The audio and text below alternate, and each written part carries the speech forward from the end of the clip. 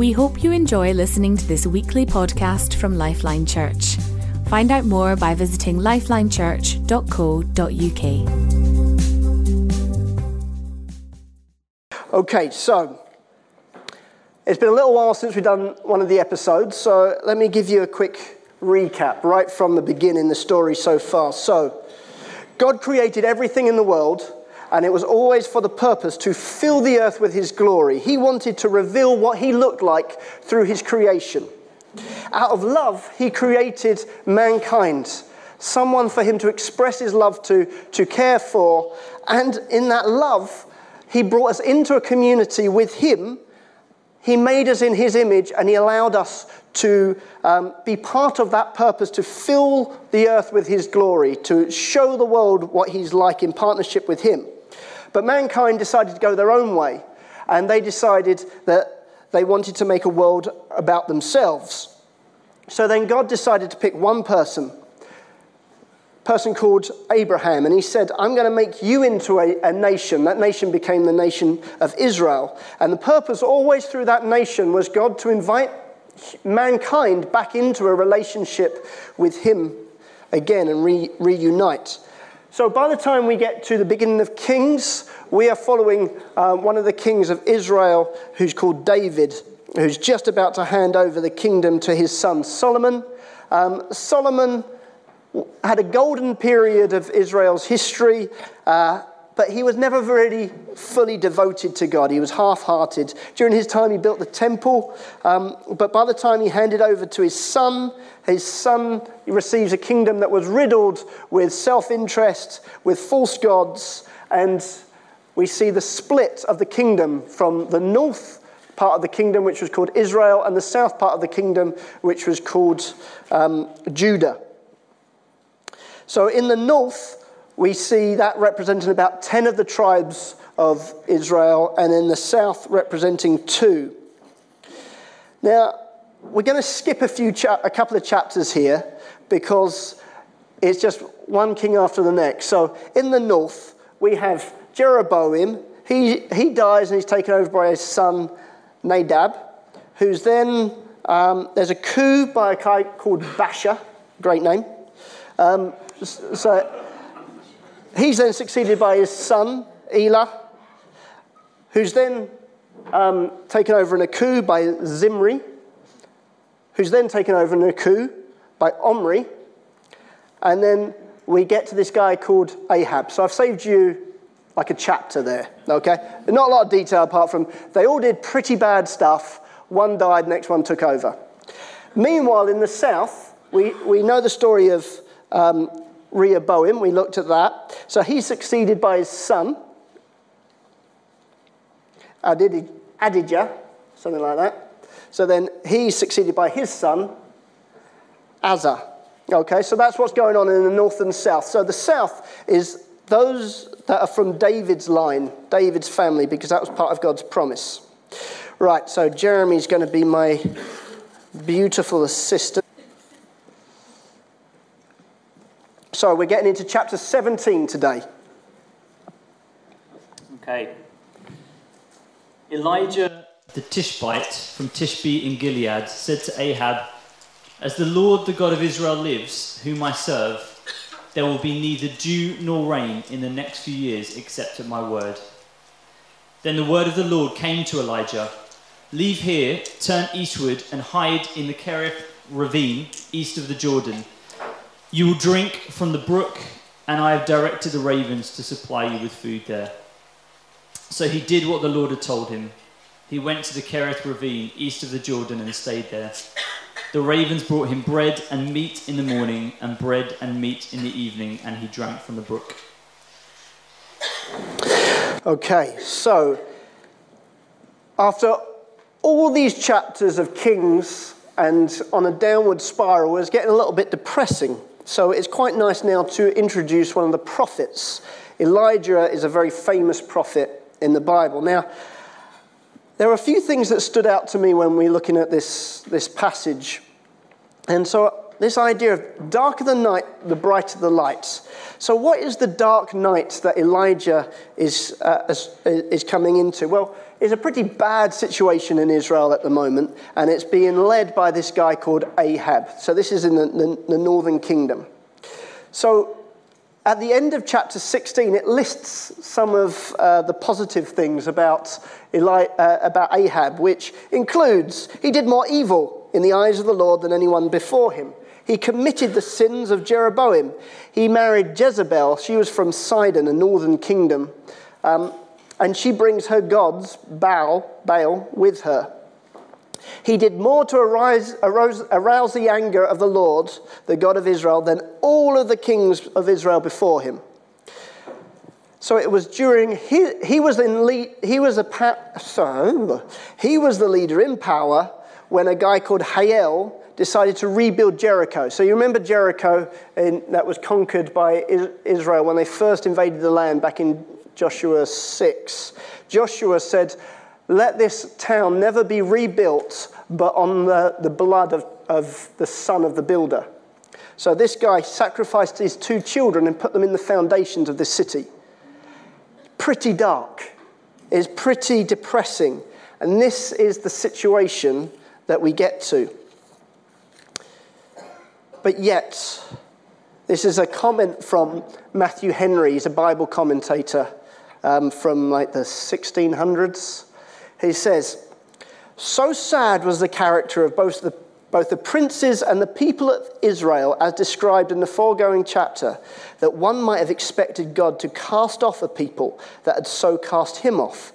But as evidence to the contrary, never was Israel so blessed with a good prophet as when it was plagued with a bad king. God parachuted into a dreadful situation, a shining light of Elijah. And that theme of God rolls up his sleeves and gets involved in darkness. Now, I'm not expecting you to track all of these scriptures, but you'll see that it's a bit of a theme going through the Bible. Right? That idea of God wading into the darkness, coming in towards us. Emmanuel means God with us. That was what was prophesied before the birth of Jesus. Psalm 16, with him at my right hand I will not be shaken. Psalm 23, even though I walk through the valley of the shadow of death, I fear no evil, for you are with me. Deuteronomy 31, the Lord your God goes with you. He will never leave you nor forsake you. Matthew 28, I am with you always. Psalm 139, just you are there, you are there, you are there. Wherever I go, you are there. Isaiah 41:10, fear not, I am with you. Do not be dismayed, for I am your God. It's his nature, his commitment right from the beginning of time was to be with mankind. So when his people question him, that's when he sends in his prophet Elijah. But one day he will eventually come himself in the form of Jesus. Isaiah 9 verse 2, the prophecy of Jesus, it said, the people walking in darkness have seen a great light. Those living in the land of darkness, a light has dawned. We are people that live in the truth of that every single day. No matter what's going on, it's like 40 elections that are meant to happen during this year, and lots of key governments could end up changing. There's a lot of things that could make the world nervous. But I will not be shaken because I know that my God is with us, is near me. And we now live on the other side of Christ's resurrection and the infilling of the Holy Spirit. He packs you with his Holy Spirit, all that have yielded to him and recognized that he's his Lord. And he now sends us into the darkness. So if you ever find yourself saying, man, this place is so messed up. Yes, that's why you're there. Because he wants light in the darkness. He calls you his light. He puts his Spirit in you. And he says, now go show people what I'm like. If you're in a situation where everything's nice and dandy, you're probably in the wrong place. because he wants to put you where the darkness is and love a world that he loved so much that he sent his only son. So this first section leaves me with a few questions which you might want to be considering. Do you want that revelation? Do you want to know that God is with you? All of those promises are in the Bible, but they're not for someone else. They're for you. Do you want to know that he is with you? Will you accept that God has sent you to be his light in dark places? How often do we want to take our children out of dark places? How often do we want to keep away from dark, bad situations? But does he want to send me there? Not on my own power, but packed with his Holy Spirit to bring light into that darkness. And if you're willing to accept that, how might that change how you think and act? So some questions there. We'll come back to those later. Right, Jem, the next passage, please. Sometime later, the brook dried up because there had been no rain in the land. Then the word of the Lord came to him, "Go at once to Zarephath in the region of Sidon and stay there. I have directed a widow there to supply you with food." So he went to Zarephath. When he came to the town gate, a widow was there gathering sticks. He called to her and asked, "Would you bring me a little water in a jar so that I might have a drink?" As she was going to get it, he called, "And bring me please a piece of bread." "As surely as the Lord your God lives," she replied, "I don't have any bread, only a handful of flour in a jar and a little olive oil in a jug. I'm gathering a few sticks to take home and make a meal for myself and my son, that we may eat it and die." Elijah said to her, "Don't be afraid. Go home and do as I have said. But first make a small loaf of bread for me from what you have and bring it to me. And then make something for yourself and your son. For this is what the Lord, the God of Israel, says. The jar of flour will not be used up, and the jug of oil will not run dry until the day the Lord sends rain on the land." She went away and did as Elijah had told her, and there was food every day for Elijah and for the woman and her family. For the jar of flour was not used up, and the jug of oil did not run dry, in keeping with the word of the Lord spoken by Elijah. Okay, so we're in a situation where a drought has happened. So God had actually promised that he would cause a drought if the people disobeyed him. So in Deuteronomy 11:17 it says, "Then the Lord's anger will burn against you. He will shut up the heavens so that it will not rain, and the ground will yield no produce, and you will soon perish from the good land that God is giving you." So it was what he'd promised. And so God wants to involve us in his purposes. Sometimes I want to involve my children in my purposes, and sometimes we do car washing together. And this doesn't tend to last very long until this type of thing starts happening. And so when I notice that the cars that we're not trying to wash are getting soaked in the neighbour's car, and poor passerby are also getting soaked by my children having too much fun with the hose, I have to do this. I have to kink it. The kids then protest because I've broken in on their fun, but they weren't listening to me. I had to get their attention. Once I had their attention, I could address the issues and bring them back on program, which is what God was doing. And so we see this bit that Elijah is then sent to this wilderness area. When you know that God loves you and looks after you, it allows you to go with nothing to certain places. If Elijah was making up his own plans, I don't think he would have come to the conclusion, you know what, I'm going to go to this ravine and there I'm going to be fed by ravens. I don't think most people, logical people, would come to that conclusion. But here he is, being fed with ravens. This is the first example of what we have of Uber Eats. And there's a situation that takes place at this point where he doesn't know quite how God's going to meet these needs going on. But it's so important that his focus is not on how it's going to happen, but who's going to cause it to happen. Because Elijah could have made the brook, he could have made the ravens his focus, his hope being in the ravens, his hope being in the brook. Because there's a point where the brook dries up, and he could panic at that point, thinking, the source of my sustenance has gone. But God invites us to get to know who he is. You remember the other week when I had Elliot up here, we played that video of the guy dressed up as someone just viewing the car, and he was actually a rally driver dressed up. And he goes from that point of, the salesman goes from a point of absolute terror to when the identity of the driver is revealed, it's like, oh, let's go again. He went from terror to adventure because the nature of who was behind the wheel, the identity of the person behind the wheel was revealed.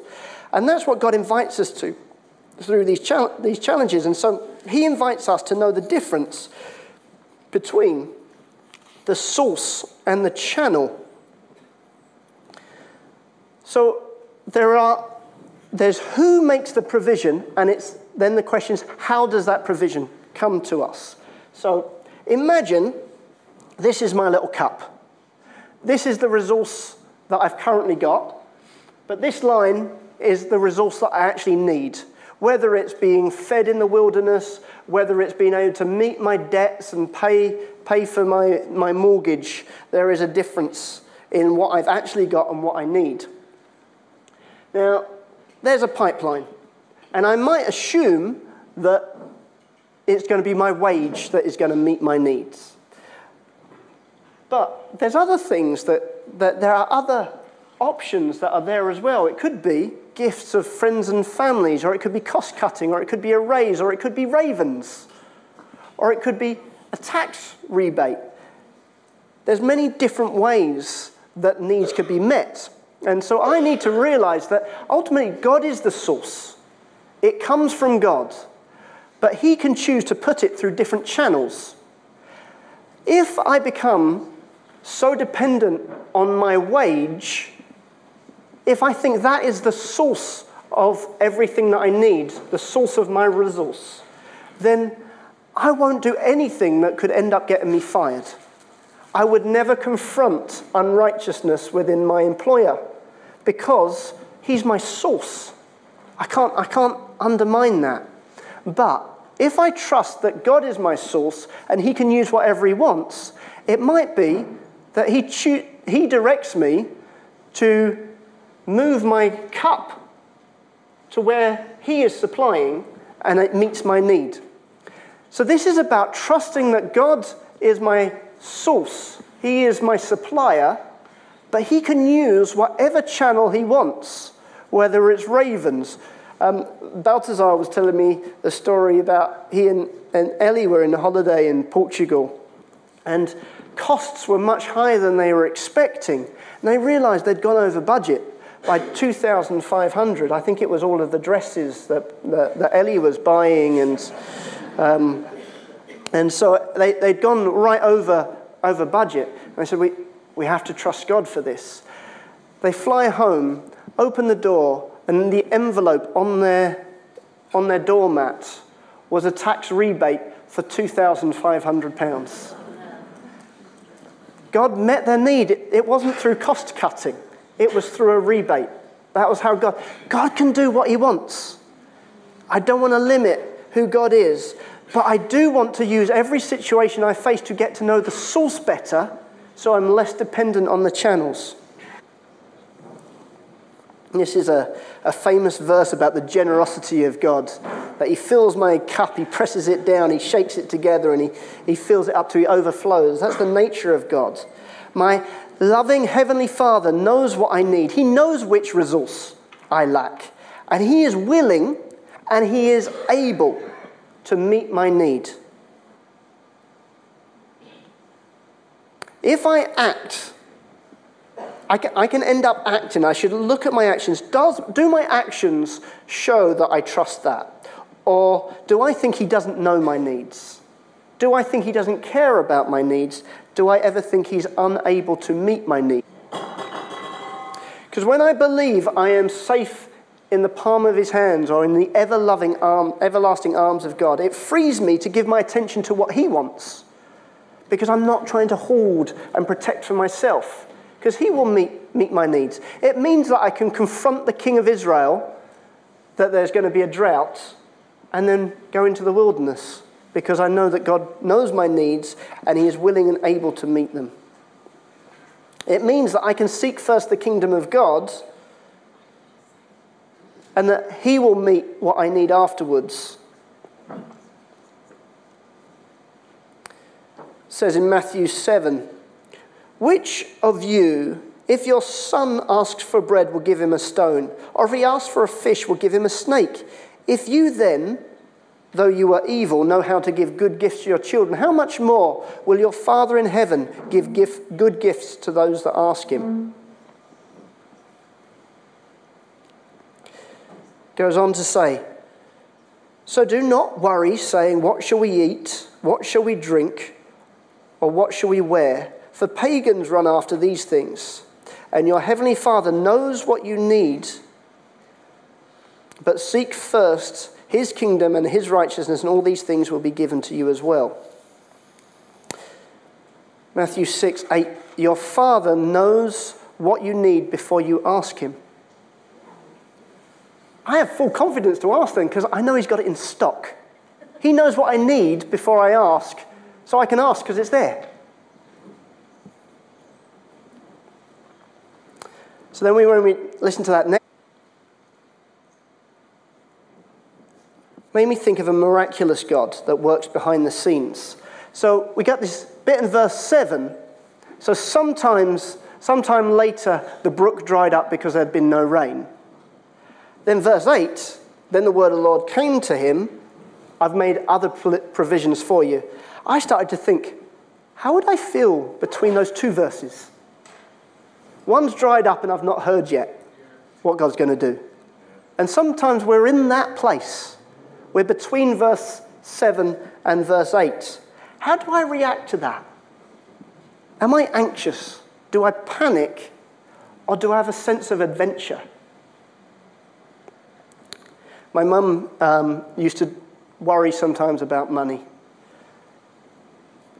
And my dad told her, you need to keep a little logbook of all of the needs that you come across. And then on the other side, put how God has met those.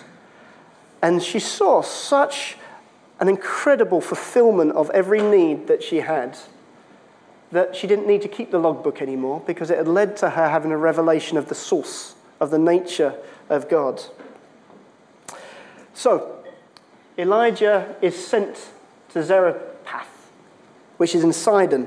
You remember Jezreel, who came and did lots of evil and married Ahab, came from Sidon.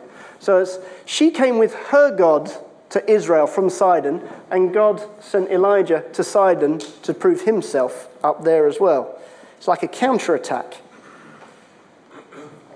And God sent him to a widow who's going to feed you. So I've commanded her. What we discover is she doesn't know that she's been commanded. So we got to make our assessment based on what God requires than what we think we can manage. And I think that's something that God's been speaking to me lately. Don't think what you think you can give God and then offer that to him. Ask, what does God want? And trust that he will give you the resource to give what he wants from you. I can't afford to tithe, so therefore I'm going to cut back. No, God requires it. So my focus is to please him. I don't know how he's going to help me meet my needs, but he knows. I just want to hear which channel he's going to use and rest in the truth of who my source is. And we see the widow's response.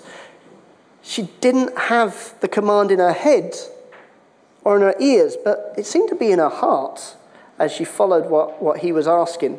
And we see these miracles. So, he asked for water in a drought.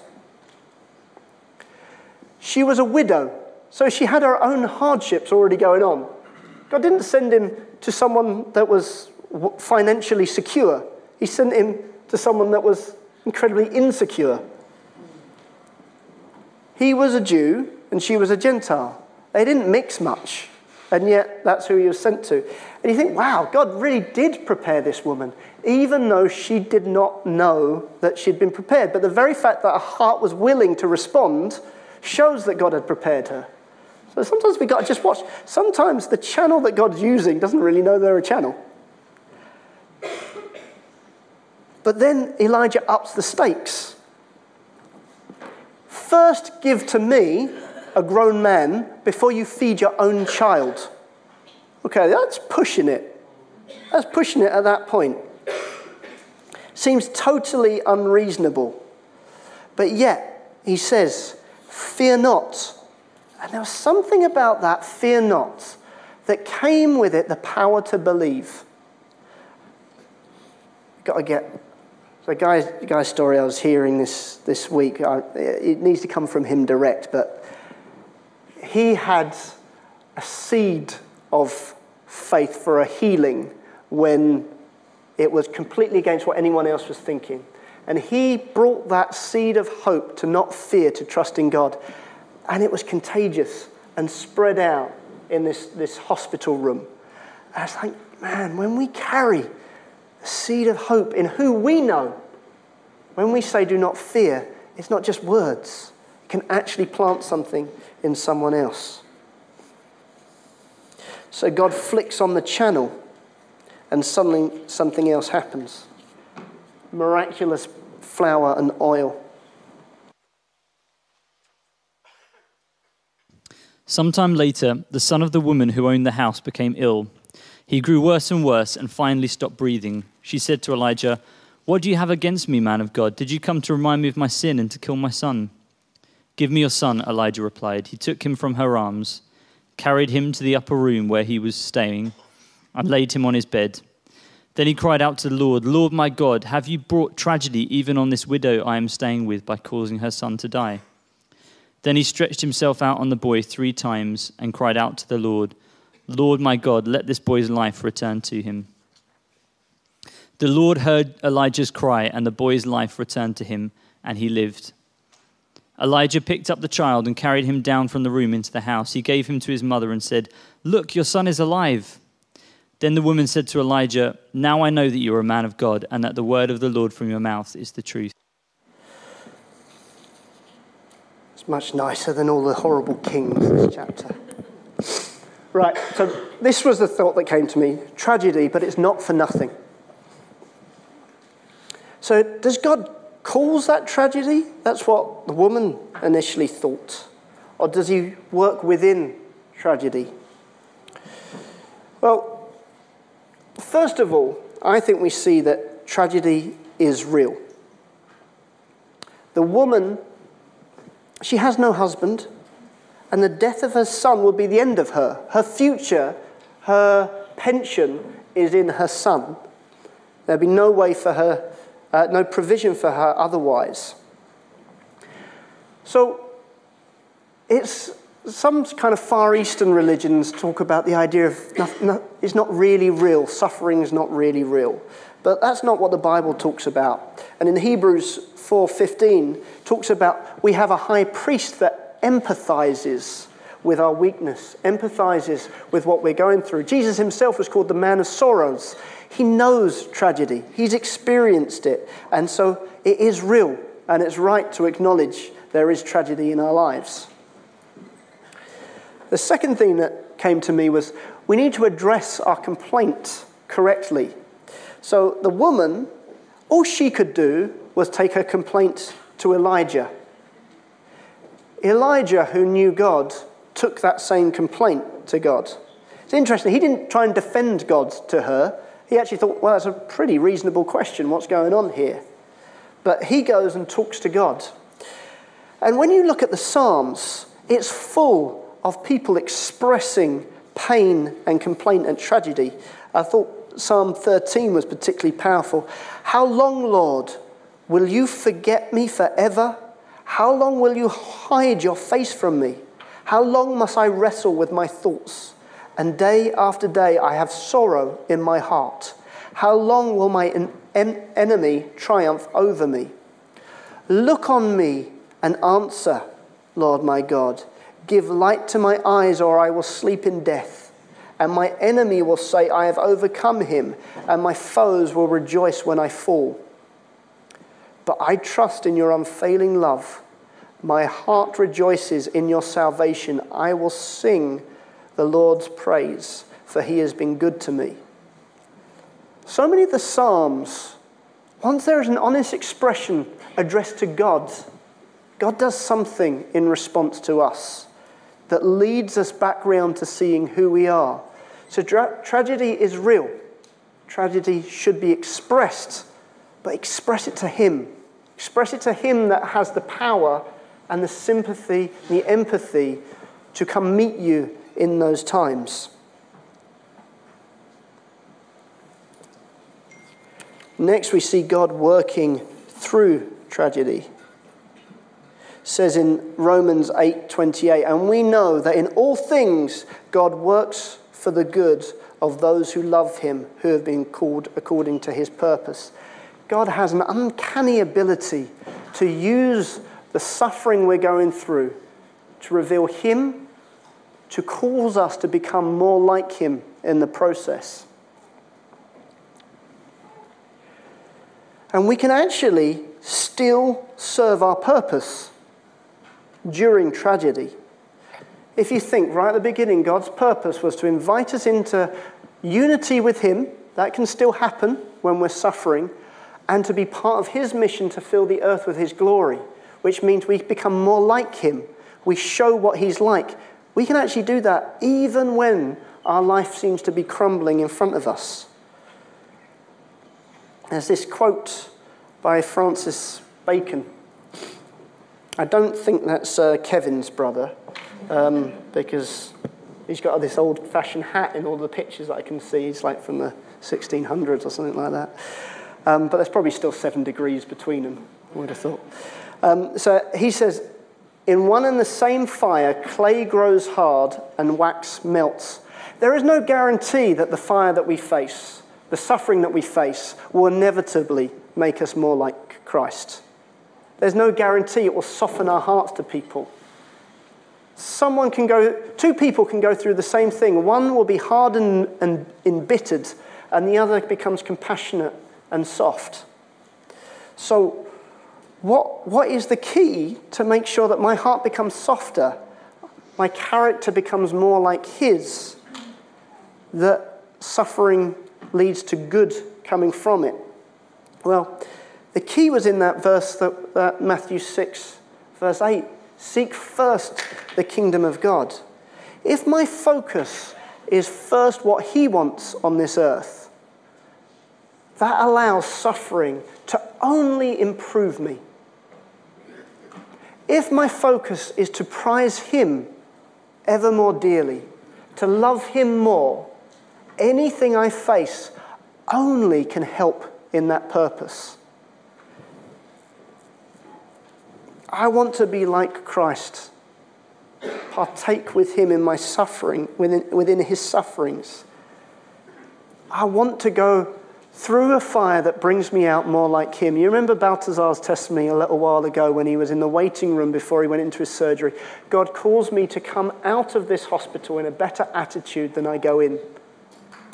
And at that point, the presence of God came and brought peace to him. Something about making that decision.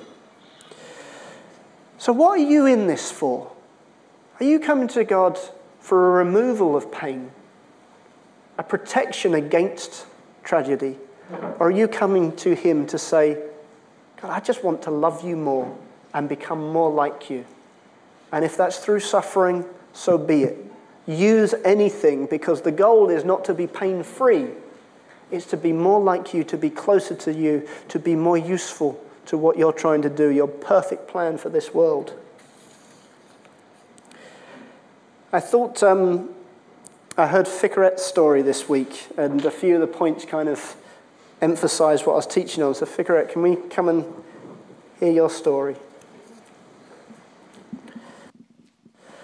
So Ficaret, you became a Christian Quite a few years ago now. How many years ago? 10, 11. 10, okay.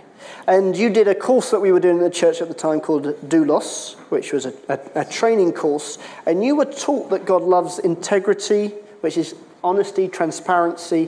What was your reaction to this teaching? So at that time I was working with a group of people and they didn't really value integrity or honesty at all. So I had to make a decision, and my decision was to quit this job, which was very well paid. Okay, so you shocked your colleagues by doing that. And so you quit this job in about October. Correct. And things worked out beautifully after that for you, right? Yeah, after quitting this job, I didn't have another job to go to. I was sitting home, waiting, trying to get another job, which it wasn't happening. Things didn't go that well. Our finance was going downwards. Our savings were coming to nothing. So yeah. You said you were anxious. I was very anxious. How did you show your anxiety in the house? I was sometimes switching the lights off, trying to save money. And so there was a couple of other events that happened during this period of time. So during this time, whatever savings was left, someone decided to steal them from our bank, so we lost them as well, and we had to go through some hassle to get them back. Our car broke down. Yeah, loads of other things. Nothing was going right, really. It was just, finance was a difficult time for me. So how were you feeling in this kind of step towards integrity experience? I had so many thoughts. What have I done to myself? Did I make the right decision? Did I hear God clearly? It was so much battling in my head.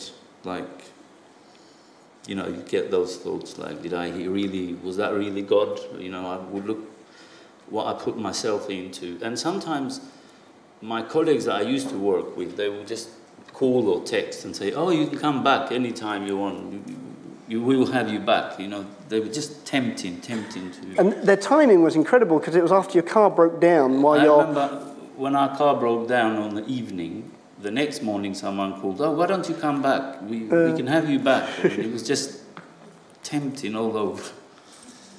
But as you were being faithful to God, you see that God proved himself faithful to you. So what did you begin to see him do during this time? So when our car broke down, that was something I was really thinking, how are we going to fix it? I remember the next day speaking to my brother who lives in Luton, and I explained to him what went wrong with the car.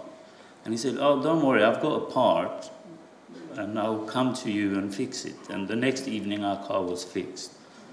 So he didn't charge us anything, he was just... He drove an hour from Luton, fixed it in 10 minutes and drove back to Luton. He didn't even come inside our house. He just fixed the car and went back.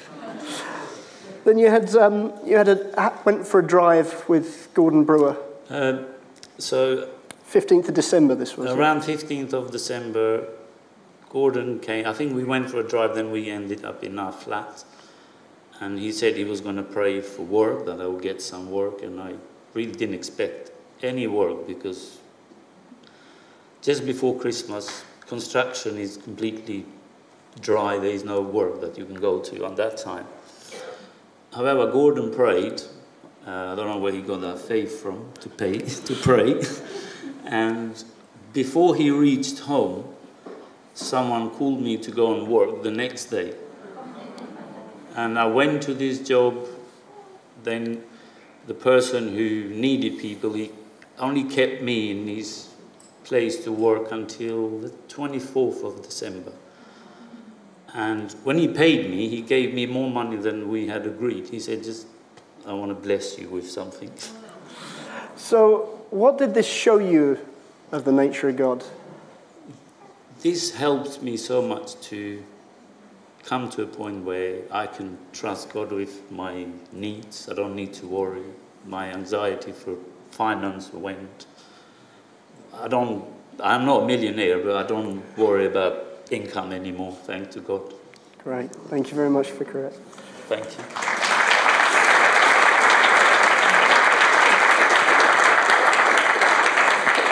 So what I liked in Fikret's story was he took that position that his priority was to glorify God. He chose that even though the temptation to step back into that corrupt employer was there, he knew what God wanted and he made a priority on that. But as he did that, God used that suffering to show him more of what he was like.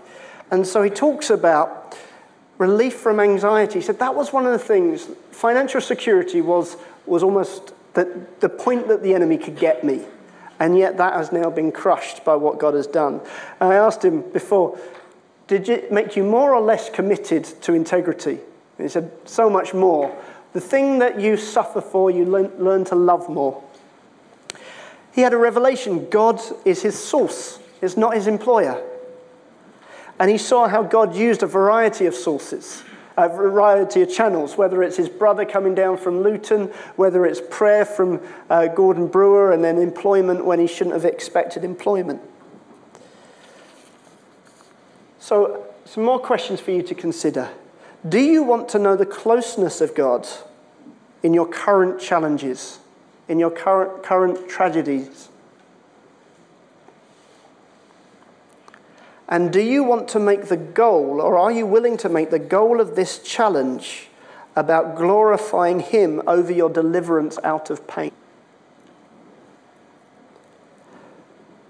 So just to summarize, put it into these, you might want to respond to these three options.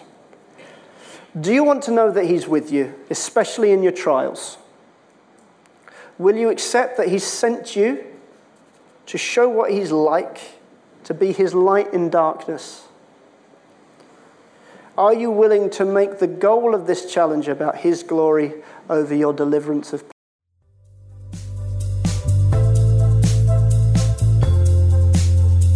Thank you for listening to this podcast by Lifeline Church. We hope this message has been an encouragement to you. We are a relational church with a passion to demonstrate God's love to one another and our surrounding community in real and practical ways. We believe that God has called us to have an impact on our families, our communities, and our nation. We'd love to connect further with you, so please do visit our website at lifelinechurch.co.uk, on Facebook, lifeline.church.uk, or Twitter @LifelineUK.